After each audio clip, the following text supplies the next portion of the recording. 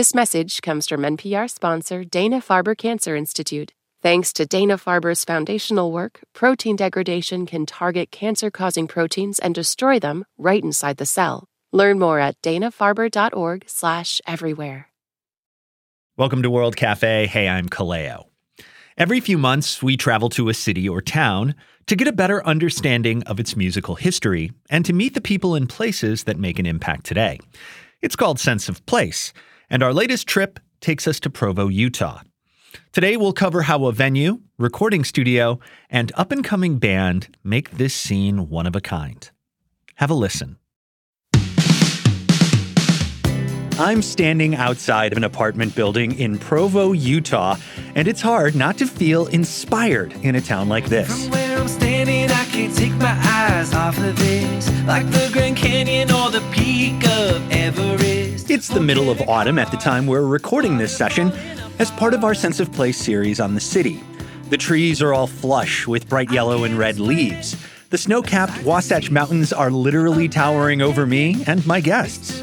I think that's one of the amazing things about being a band from Utah is we're just surrounded by so much like natural beauty. Like it's like you can't go anywhere without seeing the mountains or, you know, driving up the canyon or going hiking, or 4 hours away you have Zion National Park. That's Brady Parks, and he's the frontman of a band called the National Parks. He picked this BYU housing complex to kick off a brief tour of Provo because it's where he met his bandmate, Sydney McFarlane, about 10 years ago at a house show here. I think I messaged you and I'm like, do you sing too? Yeah, I was like, here's some demos, and I thought our voices meshed really well. Like as I was playing, I just felt like really easy. And so I just was like, hey, would you like want some singing too? And he's like, yes. And so it just like kind of started from there, and I don't know, like it just has grown. It's been crazy. The National Parks show no signs of slowing down. They're in Provo taking a quick break from touring their latest record, Eighth Wonder.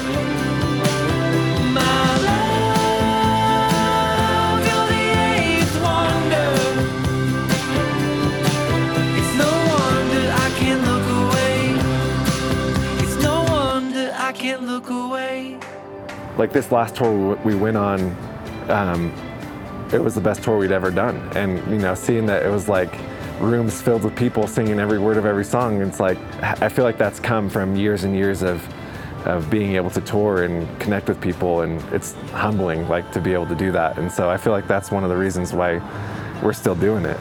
Spend enough time in Provo and you'll quickly find out that the National Parks are not the only musical success story. This area, about 40 miles south of Salt Lake City, is home to a surprising amount of homegrown talent.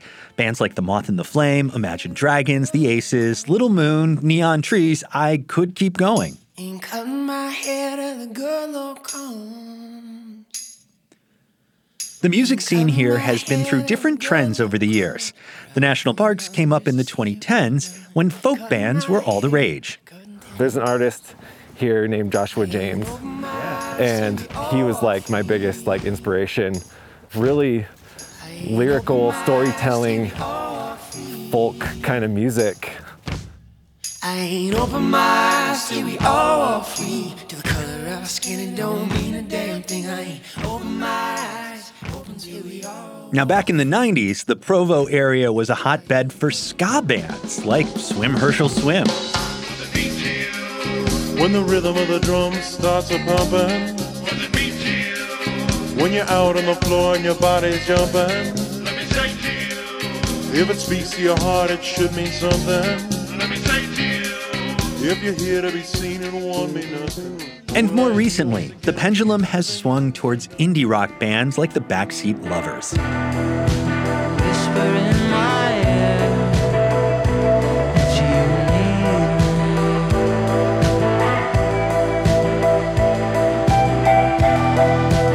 If you saw it clearly, you would leave me. The music scene here in Provo is so unique, and it was so cool to, I don't know, there was just like such a healthy competition between all the artists. Like we would go to each other's shows and get inspiration from each other, and I feel like that had a big part to the upbringing too. It was just so many cool bands at that time.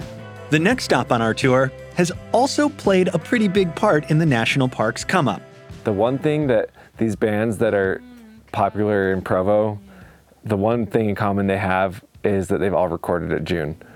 That's June Audio Recording Studios, where the band is currently working on new material. It's only a few blocks away, so we decide to walk. From the outside, June Audio looks quaint but unassuming. It's a bluish-gray craftsman home with a big pine tree in the lawn. But through the doors, there's a world-class recording studio that's hosted the likes of The Killers, John Legend, Post Malone, and virtually every band in the Provo area. Scott Wiley is the man in charge. I was the kid who would take apart any electronics. I loved music.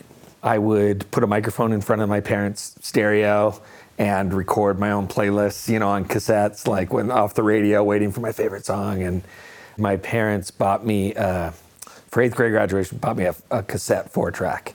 Scott, who's also an engineer and producer, has been a staple of the Provo music scene since he first moved here by way of Los Angeles. What were those first gigs like in USC when you were cutting your teeth? Where I don't imagine they were the most glamorous jobs. A lot of bathroom cleaning. USC required an internship or a job through your college career. And so it was a lot of cleaning, getting coffee. I mean, I could go ahead and list I worked on Ozzy Osbourne's album and I worked on all these records. And it's I got Ozzy sandwiches. You know what I mean? He doesn't know I was there. It wasn't working. But being in LA, I got to work on big projects or work with big projects. Scott would go on to work with artists like Elliott Smith and Bonnie Raitt, and for legendary studios like Sound City. I spent a lot of time in LA and never really keyed into a music scene. Growing up, I was a huge REM fan, and all you'd hear is Athens, Georgia, and there's this music scene in Athens, Georgia. And I think when I came up to Utah starting in college, and seeing this music scene, I was like, oh, that's what I've been looking for, a college music scene, And I was in a band in LA feeling like we don't really have a music scene here, And surely there are many music scenes in all those places, but for whatever reason, for me, I found it here,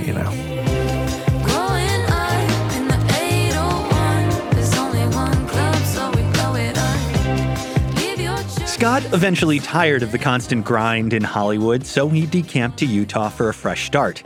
He remembers moving into an old thrift shop with nothing but a built-in shower and a hot plate. His rent was $250 a month. I just moved in and I was just I'm just going to hang out here for a while. And I didn't know anybody, met some bands, and it just snowballed. And then pretty soon I was going to be here 6 months and I was here 10 years or something. He and his wife bought a house in downtown Provo, and over the course of 20-plus years, it has turned into a critical resource for local bands. But it's more than just a top-notch facility. It's a community hub where musicians can come to bounce ideas off each other and find opportunities. Just take a listen to Scott explaining how he met one of the session musicians in the studio today. I met him through another band I recorded named Atherton. He was in that band. I later joined that band. Then he and I play in another whole group. Marcus Bentley, who's assistant engineering me, he came in. Eventually, and trust me on this, it ended up all working out. Scott, the producer, is also an important part of the studio's formula. Brady can attest to that. Scott produced every single National Parks record. For me, there's nobody that I trust musically more than Scott. If there's ideas being thrown around by anybody, I'll look at Scott to be is that a cool idea? And he'll be like, yes or no. And I know it is or it isn't based off of what he's saying. So I really do feel like there's just this level of trust that Scott knows what's best for the sounds and what we want to do. The band plays us a snippet of something they've been working on with Scott, an unreleased song called Wild Spirit. Losing myself, but I'm finding out fast. There are no footprints on this path.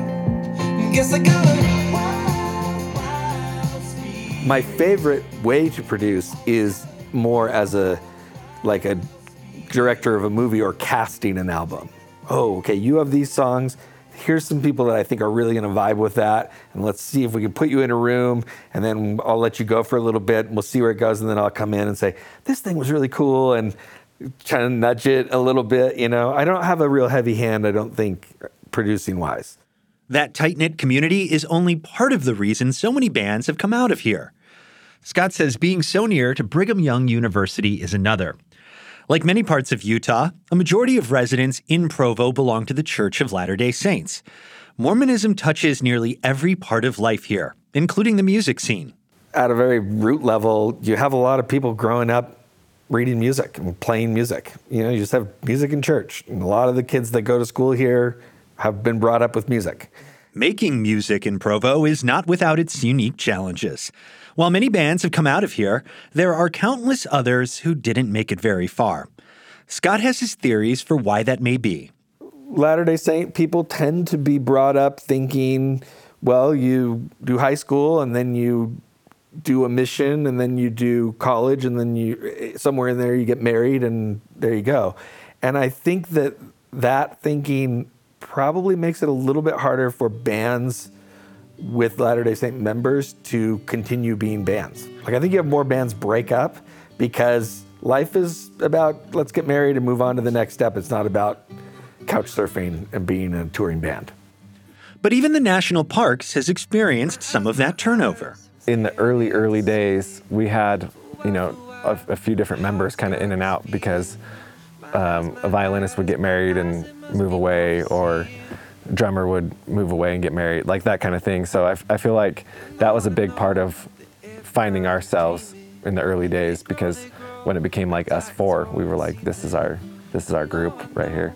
I feel like I've definitely felt that growing up in a culture that's like more of a traditional role of, a mom stays home with kids type thing. And over the years, I just kind of was like, oh, no one I know in my circle has done this, so maybe I shouldn't do this. But it's kind of, I mentioned it before when we were talking, but just kind of like, I feel like I'm really proud of the way that we kind of pave our way of like, hey, just because no one's done it a certain way doesn't mean it can't be done. And now we all, we're all married with kids, and it's like, it's a family affair. You get the feeling the national parks have cracked the code to making it as a Provo band. Now they're poised for even bigger things this year. Thanks in part to Scott, who took a big leap of faith building a state-of-the-art recording studio in the middle of Utah. I really feel like it was trying to give a gift to the local music scene, not be like, look how flashy my studio is, be like, this music scene is awesome, we should have something like this. And business-wise, is not a good business move. Like, even the guys at US Bank were like, you sure you want to do this? But as long as we can keep the lights on, I do view it as like, man, please come use this space for the things that we can do. And then, gosh, by all means, go record what you can at home also, like there's a reason for both. But all the instruments and all this stuff is like, let us help you however we can. June Audio is only part of the Provo formula. Coming up, we'll meet Corey Fox, the owner of a legendary music venue called Velour. I want to thank Brady Parks and Sydney McFarlane of the National Parks, and Scott Wiley at June Audio for sharing their stories. Thanks to World Cafe producer Miguel Perez for his work on this story. You can find more from our Sense of Place Provo series at worldcafe.org. I'm Kaleo. More in a minute on World Cafe.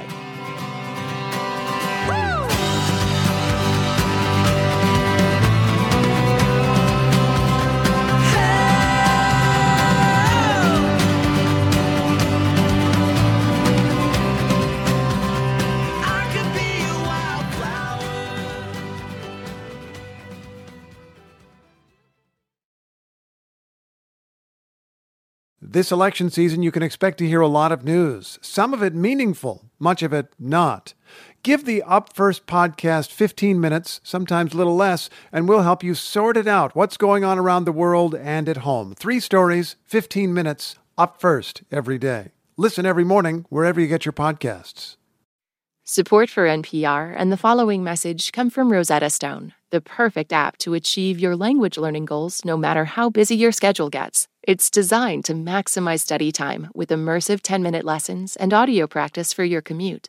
Plus, tailor your learning plan for specific objectives like travel. Get Rosetta Stone's lifetime membership for 50% off and unlimited access to 25 language courses. Learn more at rosettastone.com/NPR. This message comes from NPR sponsor Vuori, a new perspective on performance apparel. Clothing designed with premium fabrics, built to move in, styled for life. For 20% off your first purchase, go to vuori.com/NPR.